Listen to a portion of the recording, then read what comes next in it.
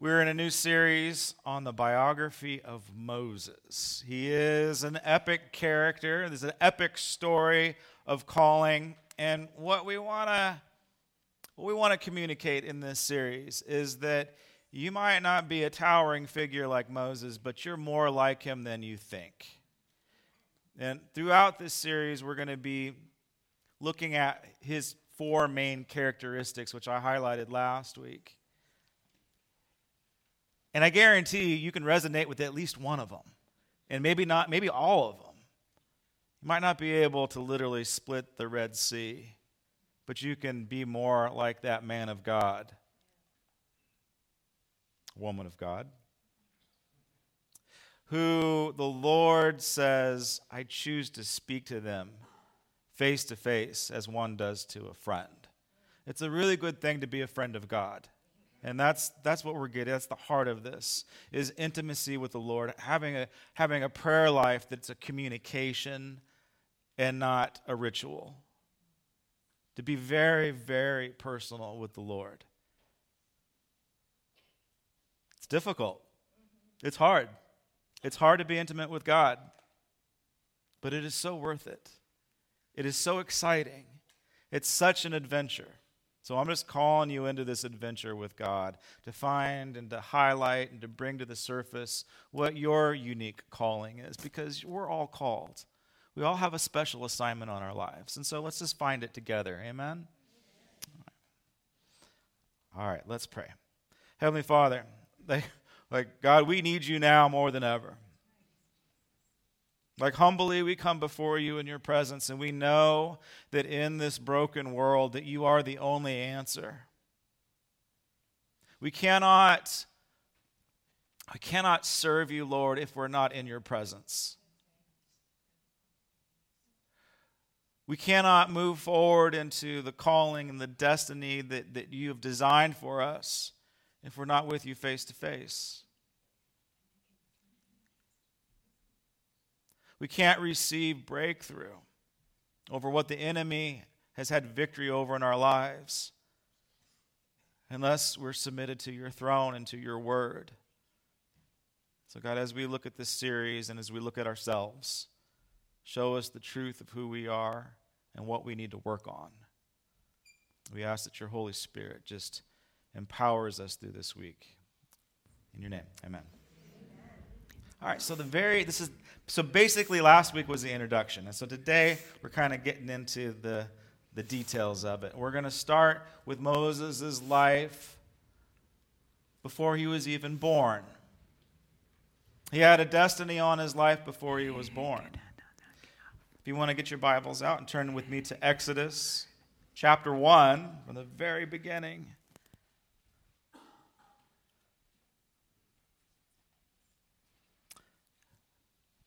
God's people, through Joseph and his brothers, had set up camp inside of the most powerful empire the world had ever seen at the time, Egypt. They were not captured.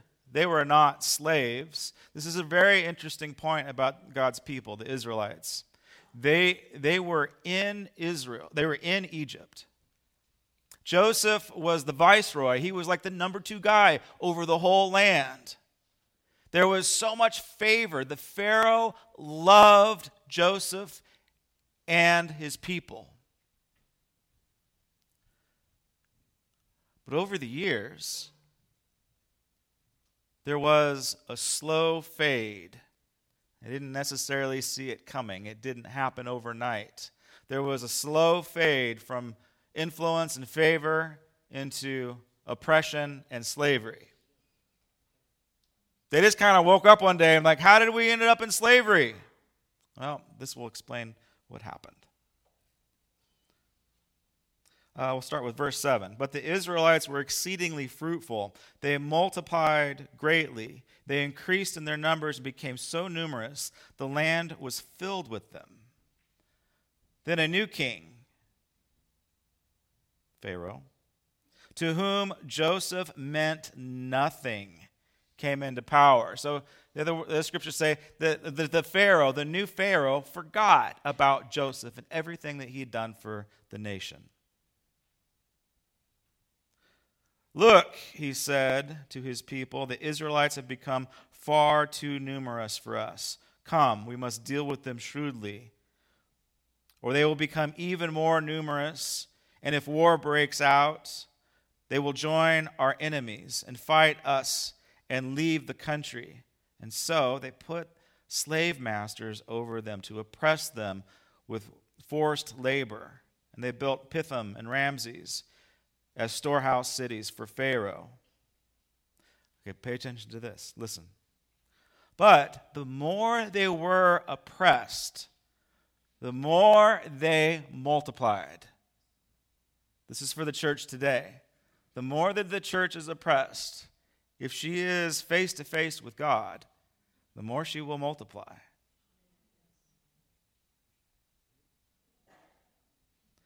They multiplied and spread.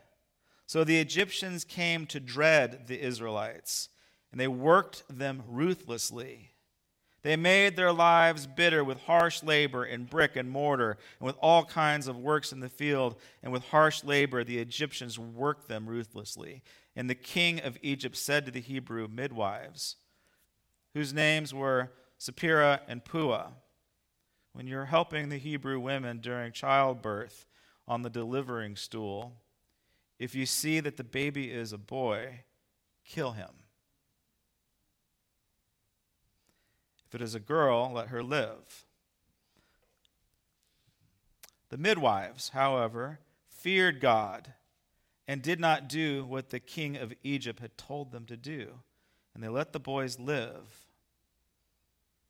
The king of Egypt summoned the midwives and asked them, why have you done this? Why have you let these boys live? And the midwives answered Pharaoh, Hebrew women are not like Egyptian women. They are vigorous and they give birth before the midwives arrive. And so God was kind to the midwives, and the people increased and became numerous and more numerous. And because the midwives feared God, he gave them families of their own.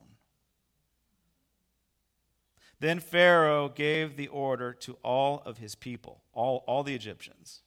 Every Hebrew boy that is born, you must throw into the Nile, but let the girls live. So he even amped it up. Didn't matter if it was at the birthing table. We're just going to grab the little boys and throw them to the crocodiles.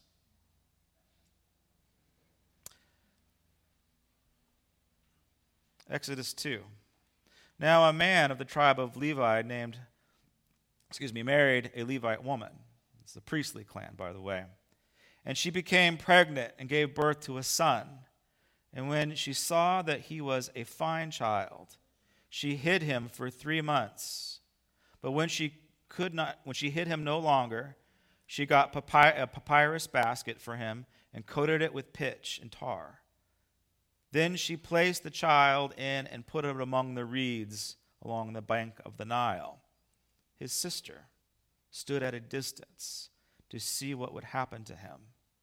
Then Pharaoh's daughter went down to the Nile to bathe, and her attendants were walking along the riverbank. Okay, I'm going to nerd out on you for a second, because I'm a history major. We don't know who the Pharaoh of the Exodus was. Whoever it was, it is at a high point in Egyptian culture and power.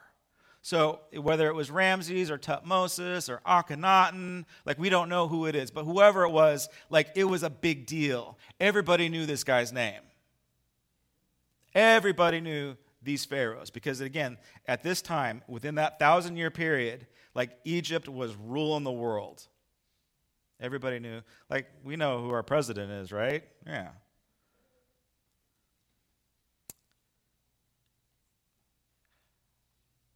There's one theory that the daughter of the Pharaoh was the princess Hatshepsut. I probably said that wrong. Hatshepsut. Hatshepsut. I have to be careful how I say that in church. Hatshepsut. I like this theory. Oh, by the way, like godly scholars, like men of God, women of God, are all divided on who the Pharaoh is. We can't figure it out. No one knows. But I like the version that Hatshepsut was this princess that rescued this baby. You know why I like that theory? It's because she's blessed. She becomes a pharaoh in her own right. Like, she actually takes the throne, which is unheard of in ancient Near East culture.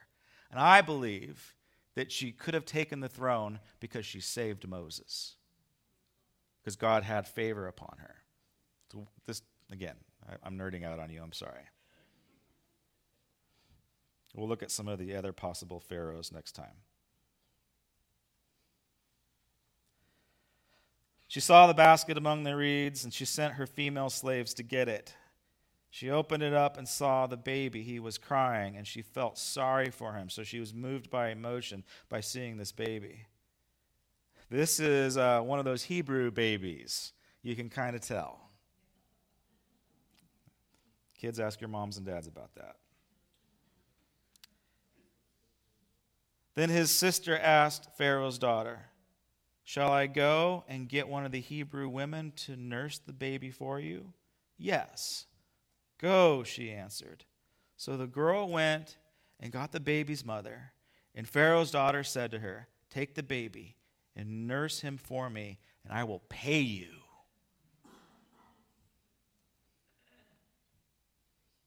So the woman took the baby and nursed him, and when the child grew older, she took him to Pharaoh's daughter, and he became her son. She named him Moses. I drew him out of the water. Drawing out. So his name's important. There's a couple of different ideas about his name. So from these verses, there's a couple of things that I want to highlight. First off, there is either a political force or a spiritual force that in the power that wants to kill God's children. Does that sound familiar to anybody? Where else have we heard that in the scriptures? Think about December, like December 14th when we make you dress up in costume. We do this little thing called the Living Nativity. Isn't that interesting? That Moses, who is the first deliverer, had to face an enemy that wanted to kill children. And in the New Testament, when Jesus is born, what does Herod want to do? Why? Because Herod has that same demonic spirit upon him that wants to kill God's children. We call it the slaughter of the innocents. Fascinating, isn't it? So right out of the gate, we see Moses becoming a foreshadowing of Jesus. And as we go along in this series, I'm going to point out each time Moses is going to reflect or foreshadow or become a Christ type. Jesus is all over this story, and we're gonna pull it out. Like I said earlier, this evil Pharaoh, this evil king who wanted to kill children, we don't know who he is. Incidentally, by the way, Moses wrote this, so he wrote down his own story. This is like a personal biography of him. Moses wrote this about himself. We know, because he is a prince of Egypt, that he was highly trained in literature, mathematics, commerce. He most likely knew Akkadian in addition to Egyptian hieroglyphics. Like, the guy would have been incredibly smart. And what we just read here, exceedingly beautiful. The other interpretation of this fine child is this beautiful child that, like, he actually even glowed in the basket.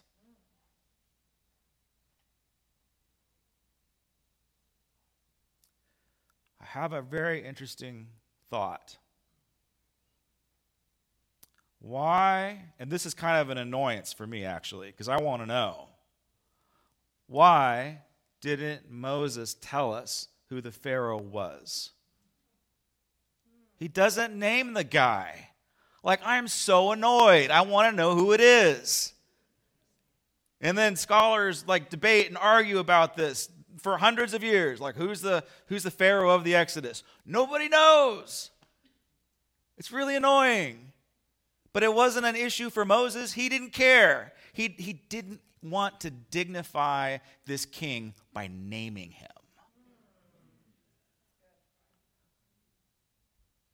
Naming him would have given him too much power, too much authority in the scriptures. He doesn't name him. Do you want to know who he names? Pua and what's the other gal's name? Zipporah. Midwives. Catch this. You've got to catch this. It's so beautiful. He chooses to ignore the Pharaoh's name, who is the most well-known, recognized person in the world. He doesn't name him. But these two little midwives who are insignificant, who have no authority, they have no power inside of their own, because they're women, because it's the ancient world. They've got nothing. It's just fascinating. They end up in the book. Their names are written in the Lamb's Book of Life, but they're also written in the Bible. My name's not in there, your name's not in there, but these two gals, their names are in there. Why? Because they were faithful and they were courageous. They even fibbed a little bit. And God blessed them. Isn't that powerful? The other part of the story that I want to highlight. We know, if you read it, if you pay attention when you're reading it, we know that Moses' parents were God-fearing people. They trusted God. They were godly parents. It's an important part to think about. And what is the drama of the story, the heartbreak of the story, is that Moses' mother pushes him off into the water. She gives him to the Lord. She puts her trust in the Lord by pushing him into the water. I don't think I have the courage to do that. I love my daughter. I wouldn't put my faith and my trust, I wouldn't sacrifice my daughter to the Lord in that way. It's very dramatic. But her being a woman of God, the scriptures are clear about this. They were both men and women. The parents were people of God. Now, these are Israelites, and the Israelites that have spread all over Egypt. Okay, you got to get this, because we're going to see it a little bit later. They're not all a bunch of little angels. There are a few, and they're almost like a remnant that follow the Lord. Moses' parents were some of them. But the rest of the Israelites, here and there might have been some godly people that inherited the stories orally from Joseph and such. There might have been a good chunk of godly people in there. But as we get into the story, we're going to see that actually, as they were in this slow fade of Egyptian culture, they take on all of the pagan characteristics and lifestyles. In some cases, they're culturally and morally no different than the Egyptians. The only difference is that God's got his mark upon them, that God has a covenant with them. God's covenant with them, he has been faithful in. But at this point in the story, they have not been faithful to God. Again, we'll see that once they start sacrificing to bulls and doing horrible things. We'll see that when the story unfolds. It's a lot like our culture today. We're so impacted by our culture, we don't even see it. Even in our own little community here, I'm so embedded into this culture. If I am not aware, if I am not awake, I don't see what's going on around me. I don't see even the changes that's happened in me, or even the thought processes that I've adopted. I don't see it. They didn't see it either. But God brought a deliverer, and he's going to rise all that stuff, all that junk up to the surface, and it's all going to be purified. So Moses' mother was faithful, pushes him out. And do you know what happens when you trust God like that? When you give God your all, because Moses was her all, right? I'm not a mom, but I kind of get it. Like that was her everything. She just surrenders her everything. She gives her everything. She gives her life to the Nile. Do you know what God does? He blesses that decision. He makes a way. I guarantee you, I'm just going to go ahead and say it, Hatshepsut was led by the Spirit of God to draw that baby out. And then God financially blessed the mother. So not only did she get blessed with life and blessed with a miracle and blessed with breakthrough, but because she sacrificed and because she surrendered to the Lord blessed her financially. She's on the Egyptian payroll. A slave is on the Egyptian payroll. Isn't that amazing? That's absolutely amazing.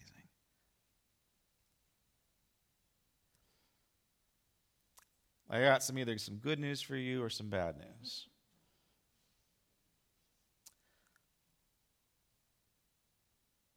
That's the end of message number 1 today.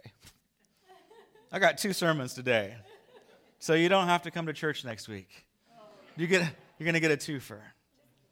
But the idea that in this first couple of chapters is that we are being introduced to the concept of spiritual warfare. And the enemy of God has a very distinct plan in warfare. He wants to take away the blessing at the root.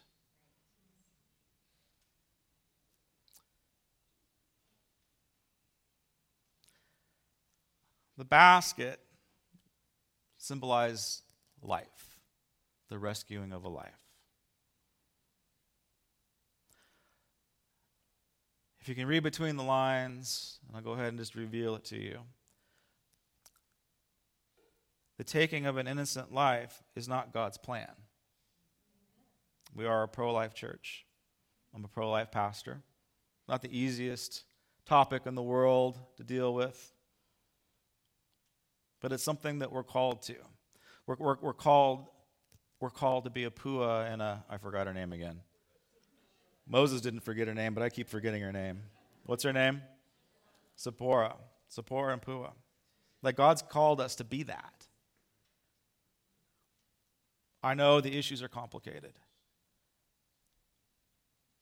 Pastor Michael Jones read from Jeremiah this morning, and that God has formed us in the womb for a calling and for a purpose. And that is a life issue. So I'm going to invite Sister Patricia to come up. She's going to share a little bit about one of the many ministries she's involved in. And, let's see. Do we have them? Oh, you're all wired up. Look I'm wired. She's wired. Totally wired. Okay, Pastor Joshua asked me how long it would take for me to deliver my brief message. That depends on you. I have these bottles. I was given 120 bottles for us to fill for the Choices Women's Resource Center. We can be those handmaidens. We can be the midwives by supporting a Christian organization that helps women deliver a live baby. When they come, they can hear about abortions. They can get information about abortions, but this organization will never refer them for an abortion or to anyone that would perform an abortion. They have no government funding. It's all dependent upon the Lord and His people. So I'm going to circulate through here, and my agenda is to find homes for these bottles. And when I've found homes for them, then Joshua can come back and finish his message. So please raise your hand if you want a bottle. The bottle, thank you, is to to fill with change or dollars or checks. Yeah, gold. Yeah, thank you. Thank you, thank you, thank you. Oh, good, more hands. Yay. And I want to tell you something. I'm pro-choice. Jesus said, thank you. God said in Deuteronomy that I set before you life and death, blessing and cursing. And he said, and he gave us the right answer. He said, choose life. Oh boy. Yay, 2 more. Oh, and so I'll have to, you can give a check. So we choose, and he said, let heaven and earth see your choice. Choose life. Life is what Jesus was all about. He came that we might have life and have it more abundantly. And so we have an enemy. I was sitting here with all those bottles in my hands where I could not move, and there was a fly bugging me. Wouldn't you know it? And so, but I just took authority over the prince of the bill, the flies, and said, the Lord rebuke you in Jesus' name. And it did go. So I know it was sent from the enemy. But see, he is out to kill, steal, and destroy. And he set out a message to everyone that, overpopulation, do this, you can't afford it, blah, blah, blah. Even to the point that California would become a sanctuary for people that want abortions. They'll pay their travel expenses to come here to get an abortion. But we can make a difference. We can be those people that support the ministries that are hands-on. Choices Women's Resource Center is actually located by Cal Poly, and there's a lot of young people in that college that are going to have to make a decision, and we pray that they choose life. And by the way, Pastor Janie, I don't know if she's in here now, but isn't this beautiful? She used it to support the poster. I'm done. You're done. All right. All right. Yay, Patricia. Now, I am keenly aware that in this building, and those that are watching online, a number of you have probably had to make difficult decisions, both men and women. And you need to know, I would never treat you any differently than anyone else. You need to know that God's grace is sufficient for you. And you do not have to live under the bondage of guilt and shame. Amen. It is a tricky subject. Jack Hayford has a famous quote on it. Jack Hayford is a famous Foursquare pastor. Raise your hand if you know who Jack Hayford is. All right. He's now with the Lord. He went to be with the Lord last year. And he had a true compassion for the situation that spoke to me. And he says that he quotes, this is a hard topic because both sides of the issue come from a point of compassion. So therefore it's hard to understand and hard to to deal with. So I would say because usually when we bring this up in our church, somebody is offended or hurt, and I understand that. Don't leave.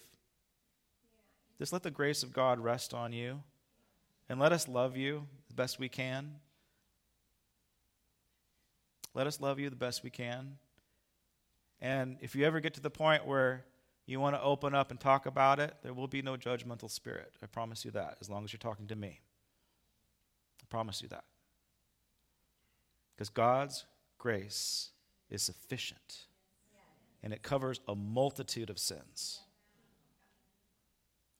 Rest in God's grace. All right. Sermon number 1 is down.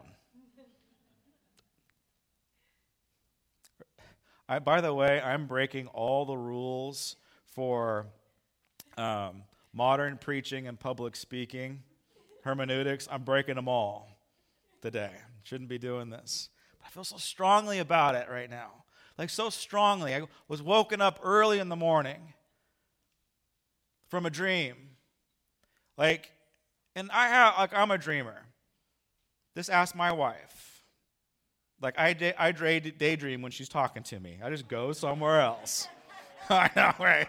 It's a skill. It's a gift. Ask my teachers. Joshua daydreams way too much. That's his problem. And I have all kinds of fun and crazy dreams. I have pizza dreams. If I watch a scary movie, I have scary dreams. If I watch a funny movie, I have funny dreams. You need to be really honest with yourself about how impressionable you are about the inputs that you get. Not everything is from the Lord. All right? If you watch a scary movie, you have a bad dream, you're not under a spiritual attack. You just made a bad decision.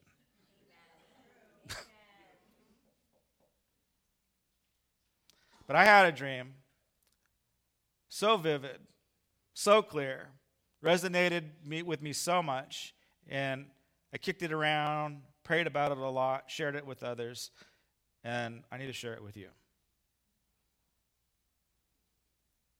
Hang on to your seats. The dream started off of being in a worship service, church. It was this church, but it was at a different location. It was in Hawaii. Would you all like to move to Hawaii?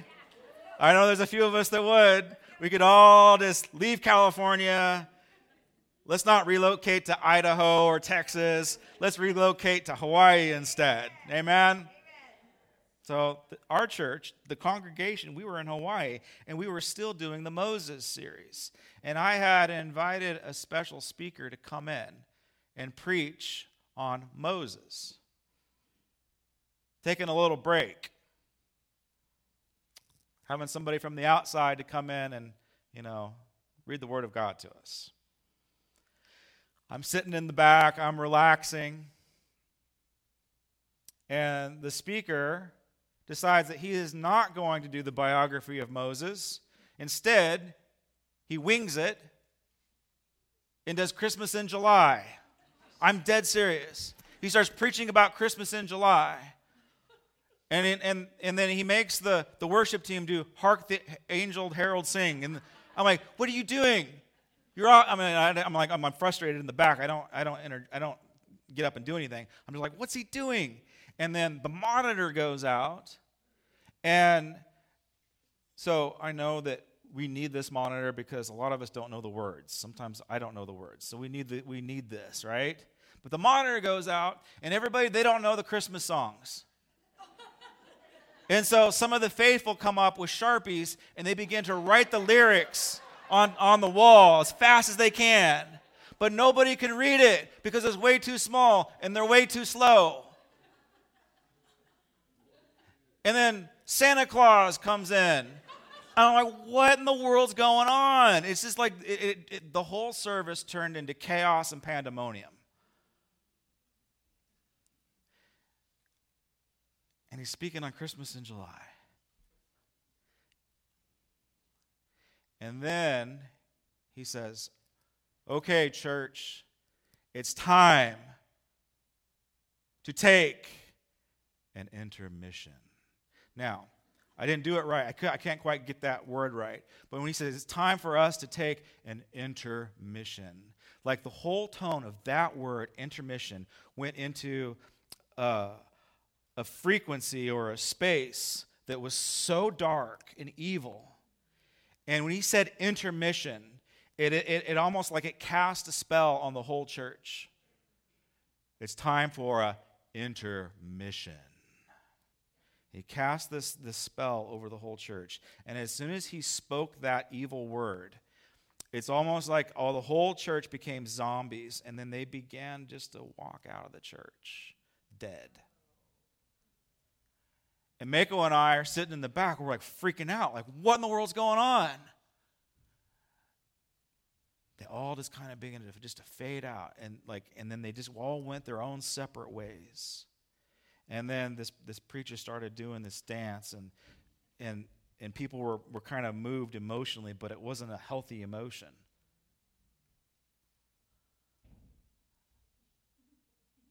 Like in one word, with one communicative word, this person was able to divide an entire congregation and disperse them. Interesting. So Mako and I catch this older couple because we're just trying to catch everybody. So we caught only one couple, and it was an older couple, and it was a big giant guy, older giant guy. He was bald, and he had a peach-colored Hawaiian shirt on and shorts. He just looked, like an average Joe that's vacationing in Hawaii. And his wife, and again, older couple, his wife was a cute little thing with a beehive hairdo and a red velvet jumpsuit that just kind of fit her body perfectly. I'm like, hey, where are you going? Let's get back into church. And immediately, as I said, let's get back into church. Let's come back into the sanctuary. Don't just wander off. Come back into the sanctuary. As soon as I did that, he starts complaining. Oh, Pastor Josh, things are so hard right now. Financially, I can't make it. I'm like, oh, I'm really sorry. Let's come back into the sanctuary. Oh, Pastor Josh, my hip went out on me, and I can't walk straight anymore. I'm like, oh, I'm really sorry for you. That's really sad. Would you just come back into the sanctuary? Oh, Pastor Josh. It's like Eeyore, right? So just get Eeyore's, like how Eeyore would talk. That's how he was talking to me. And as he's complaining about everything, on top of his head, I see these little things start moving. And I'm trying to listen to this guy's problems. Like, I want to be the engaged pastor. I want to care. I want to listen to his problems. But I keep on getting distracted by something that's kind of going on in his head. So I daydream. I get easily distracted. I most likely have ADHD, by the way. Self-diagnosed myself. So I can't pay attention to anything. I can't pay attention to all of his complaining because I'm distracted by this little thing that's going on up here. And then I'm looking, and it's like, well, this is like antennas. I'm kind of weird. And then over his big, giant, sweaty, bald head, this centipede starts wrapping around his head like this. And it's like one of those centipedes from Jurassic Park, like creepy and scary, gross. I'm like, whoa, oh, you got a centipede on your head. Oh, Pastor Josh, my kids aren't walking with the Lord anymore.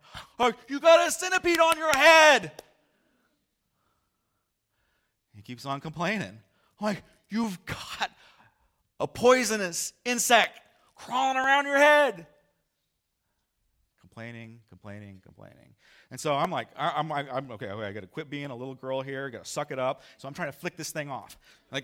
Flick it off. Get it off. Flick this thing off.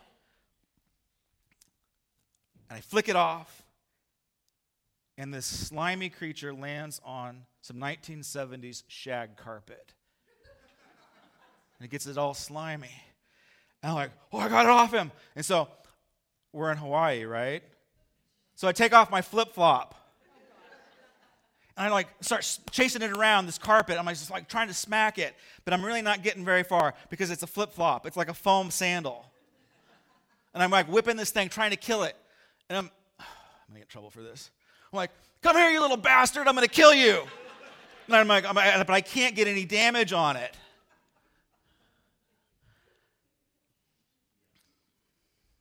I'm chasing it all around the lobby. And then I'm trying to smack it.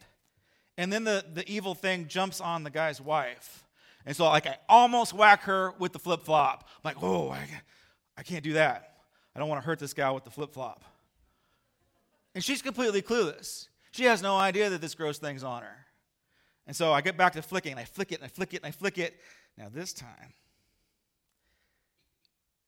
it jumps on my face like aliens. And I'm like, getting it off, getting it off. And its tail goes in my mouth. And I bite it off, I spit it out. And then finally, I whack it enough times with this flip-flop that it finally dies. And then I pick the slimy thing up, and it's dead. I'm like shaking it to make sure it's dead. I'm like, I killed it! I did it! And the bald guy's like, Pastor Josh, my 40-year-old son lives in my basement, and I can't get him out. And I'm just not quite sure about this new president. I think the country's going to hell in a handbasket. Like, you had a poisonous insect crawling all over your head, and now it's gone. And he couldn't get his mind off of what was really going on. Nor could I get him back into the sanctuary.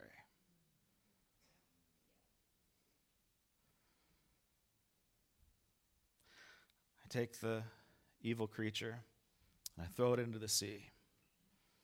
I'm like, victory. I have won.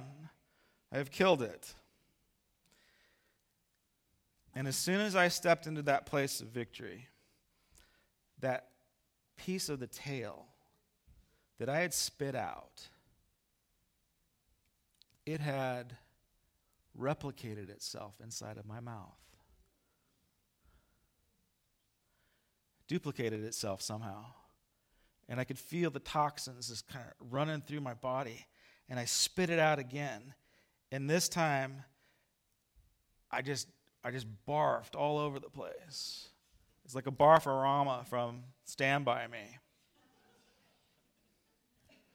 And I was like, I just got it all out. Because that thing got on me. That thing slimed me, got in my mouth.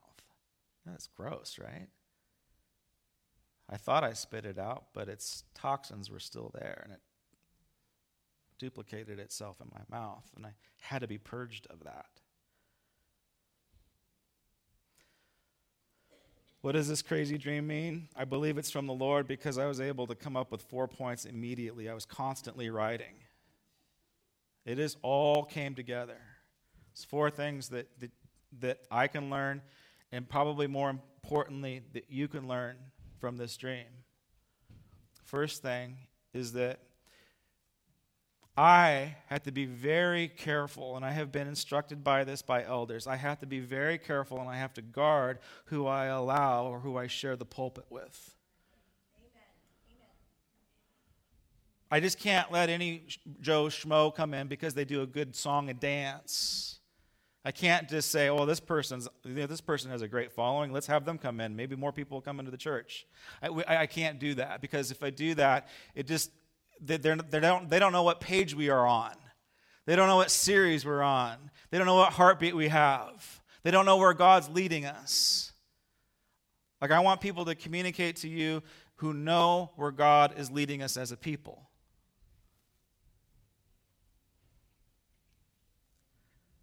I can't allow anybody to have authority inside of the church that's going to breed division.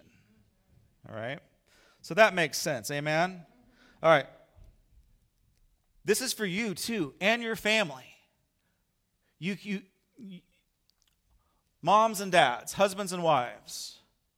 You have to be now more than ever, you have to be extremely careful who you allow to come into your house or what influences you allow to speak into your family, into your lives. And it can even be a song and dance Christian man. You have to be careful. Like, if it is going to draw you out of the sanctuary, out of this face-to-face encounter with God, if it's going to take you out into the lobby where useless conversations happen and we try to do ministry time, but it doesn't take place because we do it within our own power. I'm speaking metaphorically and not, I'm not speaking, this is symbolism. then there can be no breakthrough. Don't allow any thought. The scriptures are very clear about this. Don't just fall prey to any new teaching that comes along. And you know what? That applies to Christian people too. Like you have to, well, Pastor Josh's message is boring me. I'm going to go listen to this one instead. I get that. I understand. I'm a consumer Christian. I'm not saying that you can't glean and learn from other streams. I want to encourage you to do that, actually. But you can't allow other streams to divide this house. That's right. Amen. If it adds, if it grows, if there's fruit, awesome. If it gives you a sense of entitlement, and I'm better than everybody else, I'm better than those Granite Creekers, then it's divisive. You're following a Pied Piper. Around your kitchen table or around your sofa, inside of your home, if your house is divided on theological issues, you've got major problems. Now, we can have intellectual conversations. We can talk things out. But if you are divided theologically, and if it's like you're digging your heels in and there's division in your family, whether it's like, once saved, always saved, or, the Trinity. I don't agree with all that. I mean, whatever these theological issues, when is Jesus coming back? Like if that is breeding division and disunity in your own family, you've got a serious problem. You need to quit arguing about spiritual issues. Not spiritual issues. You need to quit arguing about religious issues. And you need to find the unity that is in Jesus Christ. Because that kind of stuff will kill your family. Furthermore, maybe you don't have theological debates inside of your own church family. You have to guard the entrance of your door of what comes in. You have to be very wary of the current situations that are going on in this world, the messages that the evil one wants to promote. Whether it is woke ideology or whatever else is going on, this is the craziest time that we've ever seen. And you have to guard the entrance into your home on what is being communicated and what is being indoctrinated. You can't allow not only religious debates divide your family, you can't let the enemy of God divide your family either. There's a very clear scripture about this. Like I said earlier, we talk about the Israelites. They are God's people. They are chosen. They are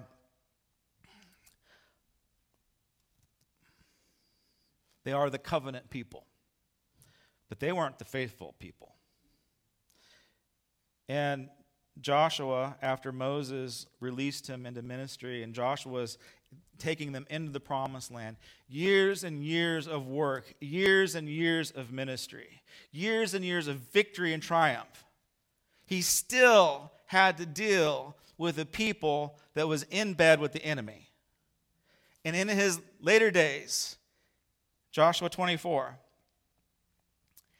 he had to say this. I mean, you think that they would have gotten it by now? Oh, no.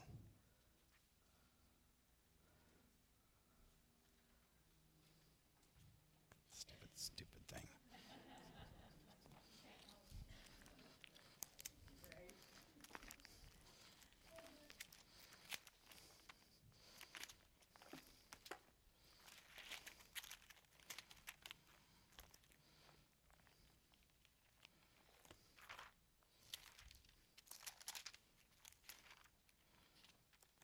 I just love technology. I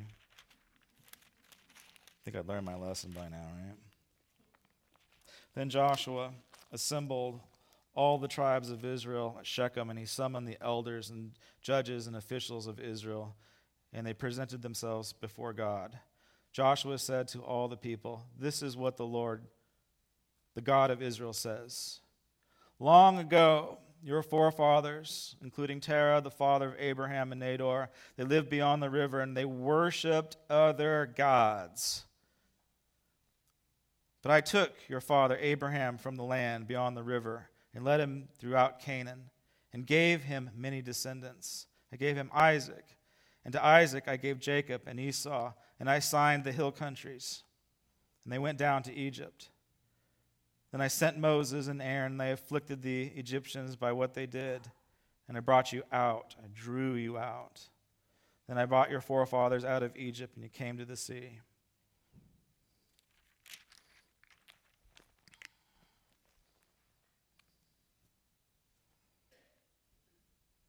Verse 14. Now fear the Lord and serve him with all faithfulness. He is saying this to a people that ought to know better. Yeah? Throw away the gods of your forefathers who worship beyond the river and in Egypt, and serve the Lord. So they're still worshiping the gods of the Sumerians. They're still worshiping the gods of the Egyptians. Throw away those idols. But as for me and my household, we will serve the Lord. Husbands and wives, you need to declare this over your house.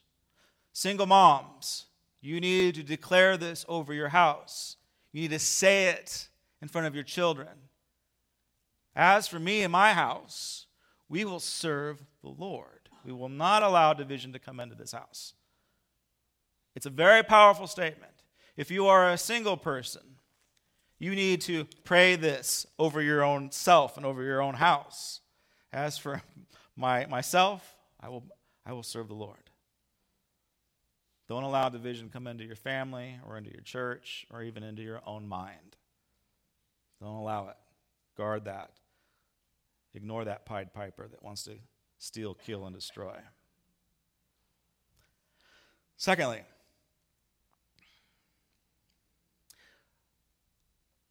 we need to stop wearing flip-flops to church.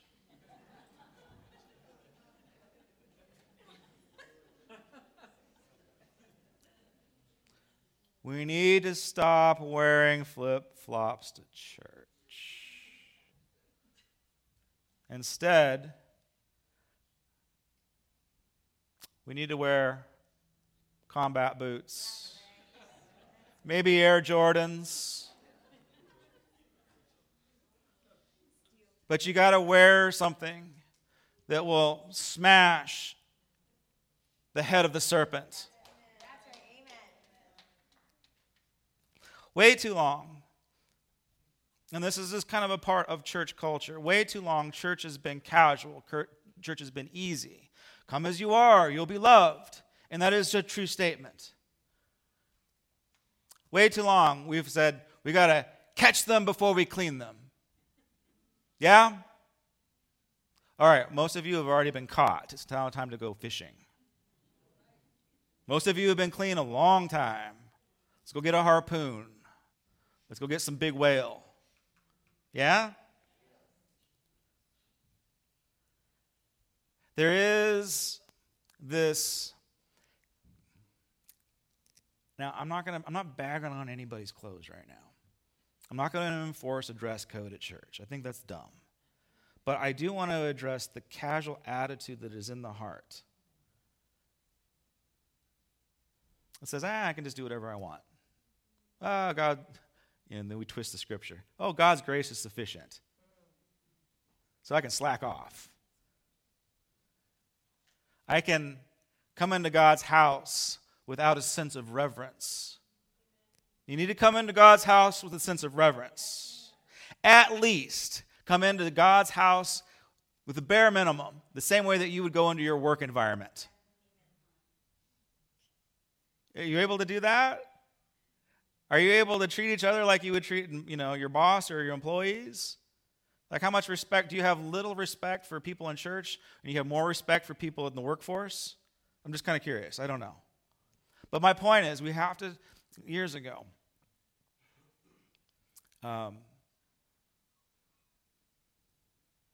think it was the 80s. That's how long I've been around.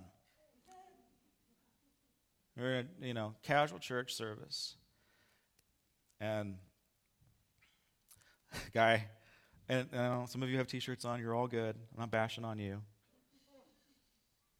But it was the attitude and it was the position of the heart that needed to be addressed. My dad addressed it. There was a gentleman whom I still love very much, They don't go here.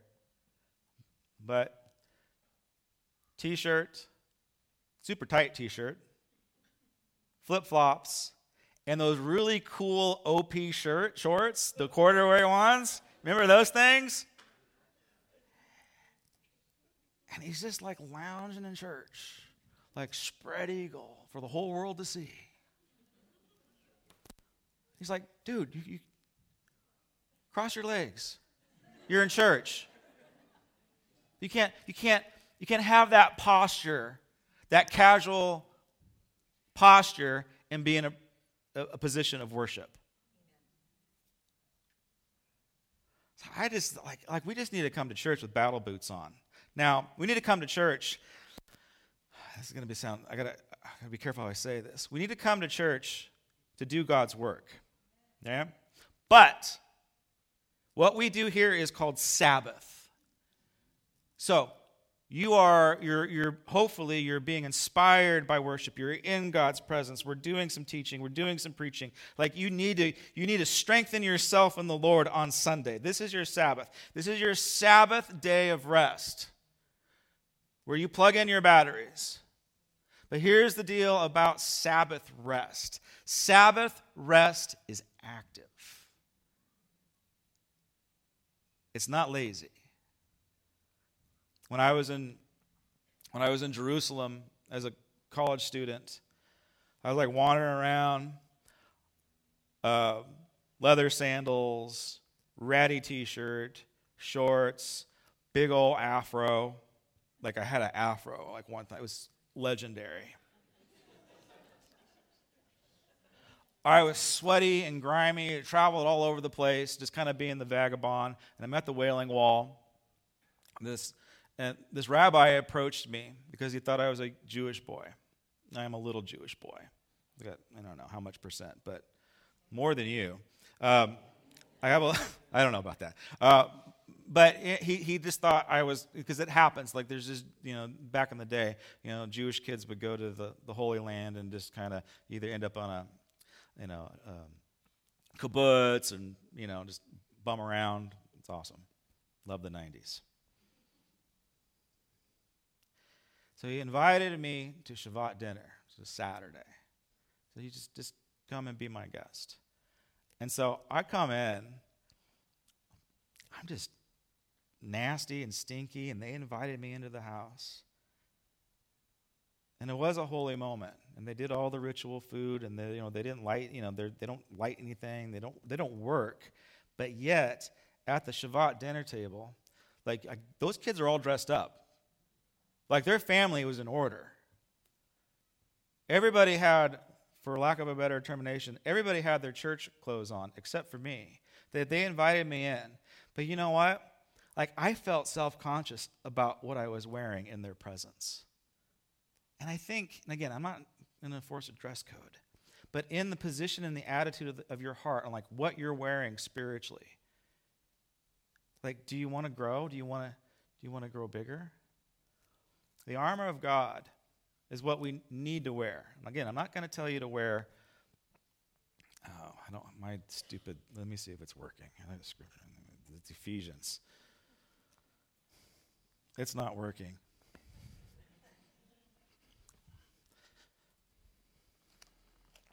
Somebody help me find that verse. What is it? Ephesians 6.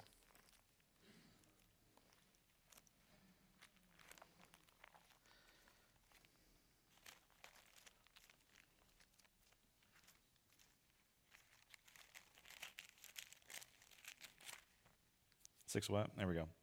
10. Finally, be strong in the Lord and his mighty power. How do you be strong in the Lord? You got to put on the armor of God. Put on the full armor of God so that you can take your stand against the devil's schemes. For our struggle is not against flesh and blood, but against the rulers and against the authorities, against the powers of this dark age, and against the spiritual forces of evil in heavenly realms. You know what's awesome about being able to worship God? The band's worshiping, and I get to preach the word of God. You know, you guys are a great audience. You are an amazing audience. You guys, I get so encouraged to hear you sing and worship and praise God. I can't tell you what that does to my heart when I hear you guys sing and praise. I know that you're listening. You want to know who else is listening? It's right here. Authorities, the powers of the dark world against the spiritual forces of evil in heavenly realms. The principalities that are in this city, in this region, they're listening too. They don't like what we're saying.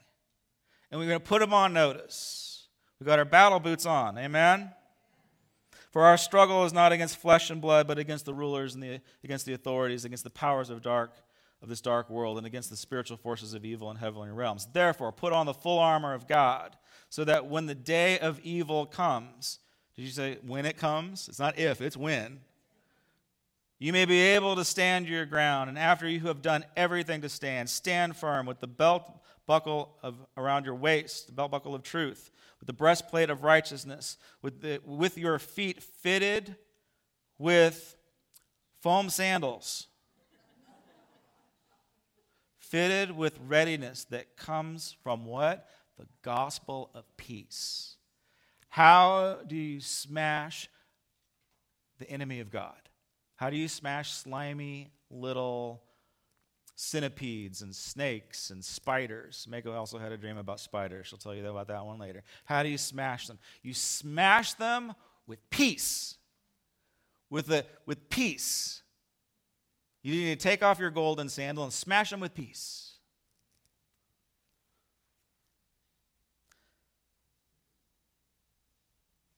In addition to all this, take up the shield of faith, which you can extinguish all the flaming arrows of the evil one, and take on the helmet of salvation and the sword of the Spirit, which is this, the Word of God. Amen? All right. So, that's what you need to do. When you come into God's house, begin just to put on the armor of God, or at least put on the mantle of righteousness. Not your righteousness, but His righteousness. Change your position and your attitude towards worship when you come into the house. It's a serious time. A serious time requires a serious church. Can you be serious? Good. All right. Number 3. When you're ministering to somebody, don't fall into the trap of taking them out in the lobby to minister to them. They don't need to go out there. They need to come up here to the altar. I can't tell you how many hours, countless hours of pastoral counseling that I have done, and they never came back into the sanctuary. They were never delivered. I might have flicked the little devil off of them, but it always came right back in. Why? Because they were constantly complaining. If you can't get them to come back into the Holy of Holies, if they don't feel led to come back into the Holy of Holies to drink for themselves, what does Jesus say? You just dust the dust off your sandals and you keep on going. He also says, do not cast your pearls before swine. So who are you ministering to if you're ministering to anybody? Are they receptive? Are they hungry? Do they want more? Are they engaged? They want to come into God's presence? They want breakthrough? They want transformation? Or they just want to complain about everything? That is the language of our culture these days, is to complain about everything. 4th point. When you're fighting the devil, don't let him get into your mouth. Don't let him get into your mouth. Like when you're fighting the devil, you will be slimed. It's going to get on you. There's really no way around it. It's icky, and you got to purge it. But don't let him slip into your mouth, everybody. You let the enemy of God slip into your mouth, and it's just like you'll know it. You'll know it because it's toxic, and it makes your language toxic. You'll know it because your attitude will change because the toxicity is infecting your body. You need to make sure that you guard your mouth. If you're angry, if you're saying ill things about other people, if you're saying bad words like bastard, if that is your language. So this is what it's pastor confession time. Like I noticed, I'm just really angry on the freeway. Like saying things in my car that I would not say in public. I'm convicted of that. I've let the enemy of God get into my mouth. And when he gets into your mouth, then you begin to speak his words. You begin to speak his lies. You begin to speak his language. And you got to spit it out. You got to purge that out. You got to get out of that. So there's power. The power of life and death reside within the tongue. And Ephesians goes on to say, I'd read it, but my computer broke. Ephesians goes on to say that do not speak bad words. It's not talking about cussing. And then it flips it and says, you need to speak words that breathe life. You need to speak words that encourage. Elder Patricia's a master at this when she's driving, I know, because she likes to bless people that cut her off. I'm getting there.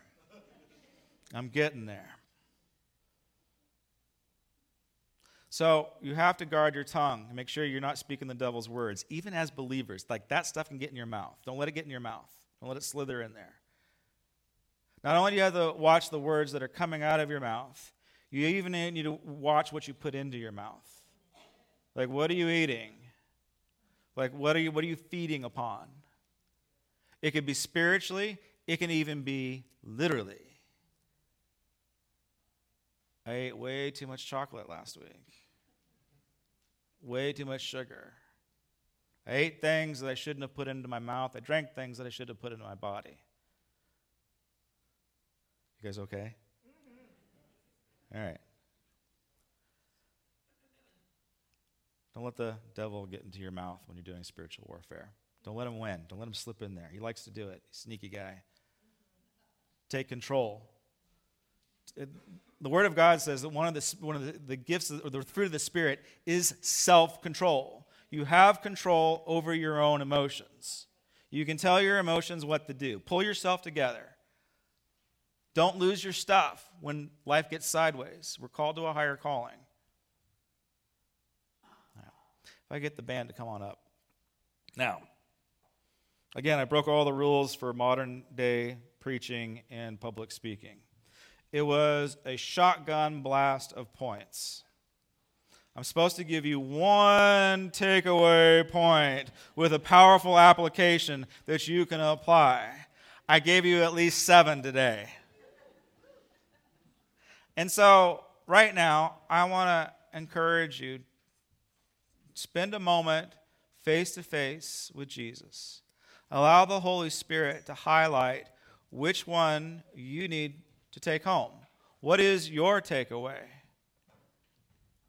Is it the power of choosing life? Is it the secret of trusting God and letting go? Is it, I got to fight for unity within my family and within my relationships? I can't let the devil win there. Is it, I need to put on the armor of God. I need to quit using wimpy weapons. I need real weapons. I need spiritual weapons that work, where I don't exhaust myself trying to kill something with a weapon that God did not design.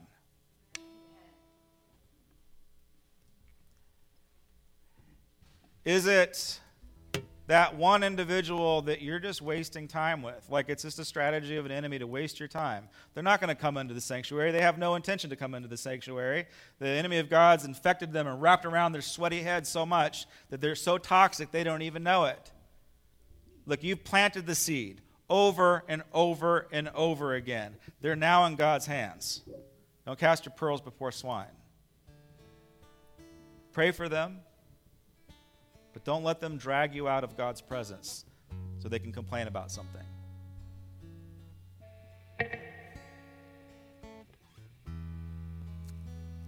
Or maybe you're a little bit like me, where you didn't have self-control over your mouth. It's probably most of us.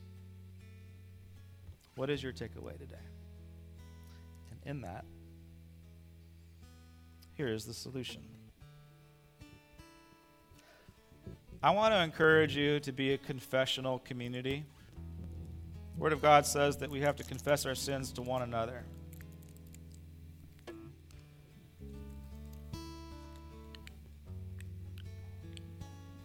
The body of Christ is still alive and well today, the right hand of the Father.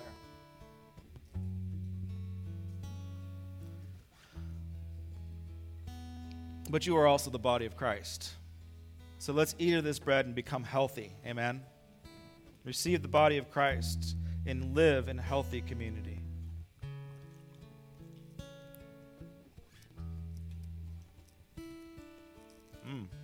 That was so good.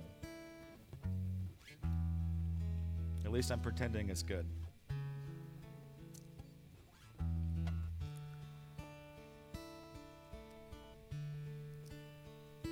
All of us have sinned and fallen short of the glory of God. This week, maybe you did something really bad. Maybe you fibbed. Maybe you lost your temper. All of us have done something that this cup was poured out for. This is the new covenant, and it washes away all of your sins. You drink this in a few moments, you're going to become a saint. Amen? That's your identity. You're not a sinner, you're a saint. So receive the blood of Christ for the forgiveness of your sins. Put on that armor of God and walk into sainthood. Thank you, Lord. Okay, before I pass the offering, just bow your heads, close your eyes. Holy Spirit, I pray that you would come. I want to encourage you to put your hand on your heart. Let God speak to you in this moment. Holy Spirit, God, Jesus, we come before you, confessing our sins and our failures, knowing that you are calling us up and into a higher place, that you have more planned for us, that you're moving us out of bondage and into the promised land. But in order to do that, we have to be prepared to fight giants. So God, right now, I just pray that you just rest on people's minds. If there is anyone in this room that has a centipede wrapped around their head, by the power of God, rip that thing off and smash it. If there is anybody in this room that is dealing with guilt and shame that is so demoralizing, and you feel like you can't move, you feel like you can't breathe, God's grace is sufficient. You have been set free. Don't carry the baggage anymore. God doesn't even remember it.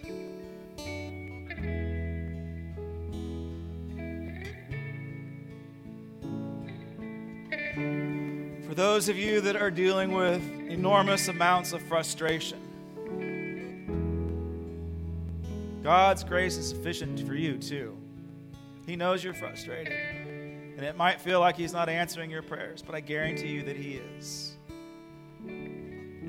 So let's allow the peace of God, that peace of God which destroys the enemy, peace of God, to come into us and to guard our hearts and our minds in Christ Jesus. Allow the Spirit of God to rest on you.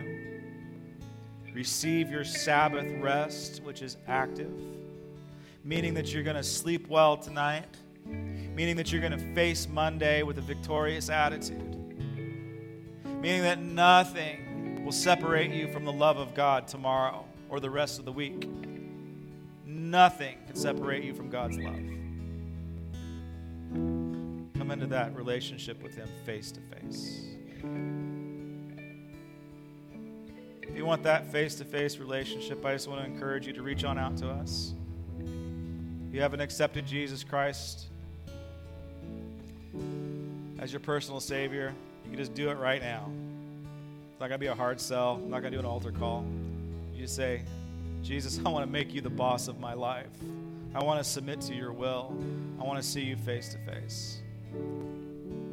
You do that, the only thing you got to do is believe in your heart, confess with your mouth, meaning that you need to tell somebody. Then you need to get baptized. Thank you, Jesus, for what you've done. We're going to have the ushers come to the front. Thank you, God. Thank you, God, for your blessings. Thank you, God, that you bless those that are faithful in the little things and that are faithful in the big things. God, may we step out in faith and be a Sephora and a Pua, where we're just faithful and God turns and blesses unexpectedly with the enemy's money. I pray for everyone right now that is struggling in their finances. God sees you. He doesn't require much. His yoke is easy. His burden is light. Put your faith in him and see what God can do. He's a good God. He's worthy to be worshiped in all ways. God bless you as you give back to him. Come alive in the name of Jesus. Come alive in the name of Jesus. This is a house of miracles. We bring everything to the feet of Jesus. Everything to the feet of Jesus. This is a house of miracles. Come alive in the name of Jesus. Come alive in the name of Jesus. This is a house of miracles. Everything to the feet of Jesus. Everything to the feet of Jesus. This is a house of miracles. There's resurrection power. Your blood goes through our veins, and your kingdom triumphs over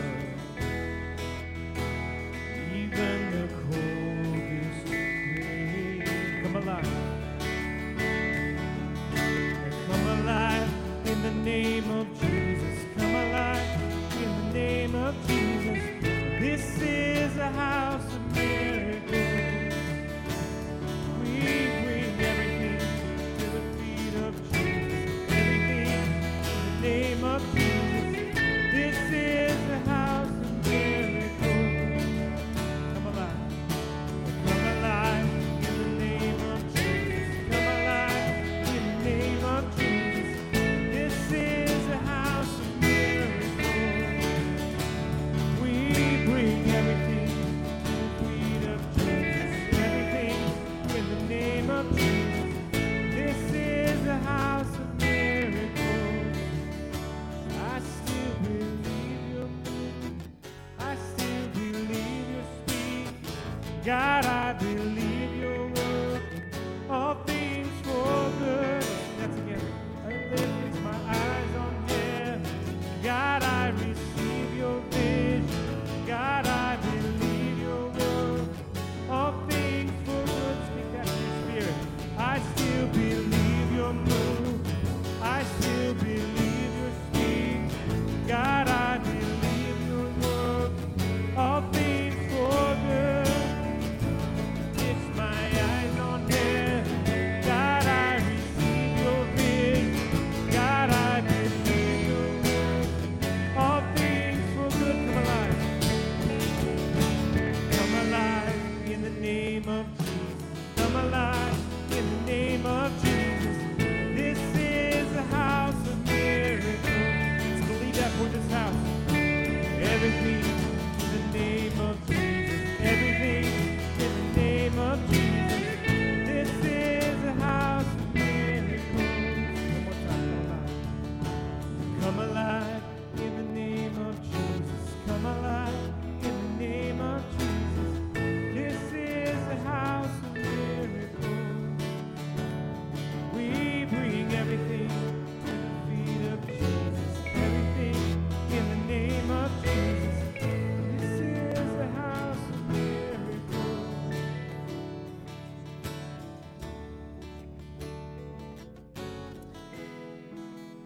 This is what we call the priestly blessing that Moses wrote down in the book of Deuteronomy. You know it. It's famous.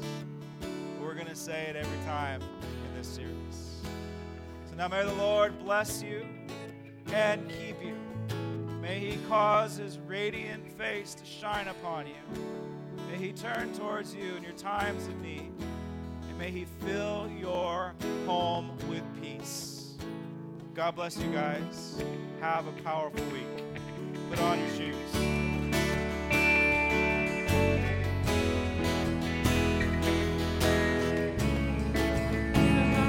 Miracles come alive in the name of Jesus. Come alive in the name of Jesus. This is the house of miracles. We bring everything to the feet of Jesus. Everything in the name of Jesus. This is the house of miracles. I still believe. I still believe your move. I still believe your speed. God, I believe your work. All things for good. I fix my eyes on heaven. God, I receive your vision. God, I believe your work. All things for good. Come alive. Come alive in the name of Jesus. Come alive in the name of Jesus. This is a house of miracles. We bring everything to the feet of Jesus. Everything in the name of Jesus. This is a house of miracles. One time. Come alive in the name of Jesus. Come alive in the name of Jesus. This is a house of miracles. We bring everything to the feet of Jesus. Everything in the name of Jesus. This is a house of miracles. This is a house of miracles. Amen. Praise you, Jesus. Let's just keep proclaiming that over this house. Amen.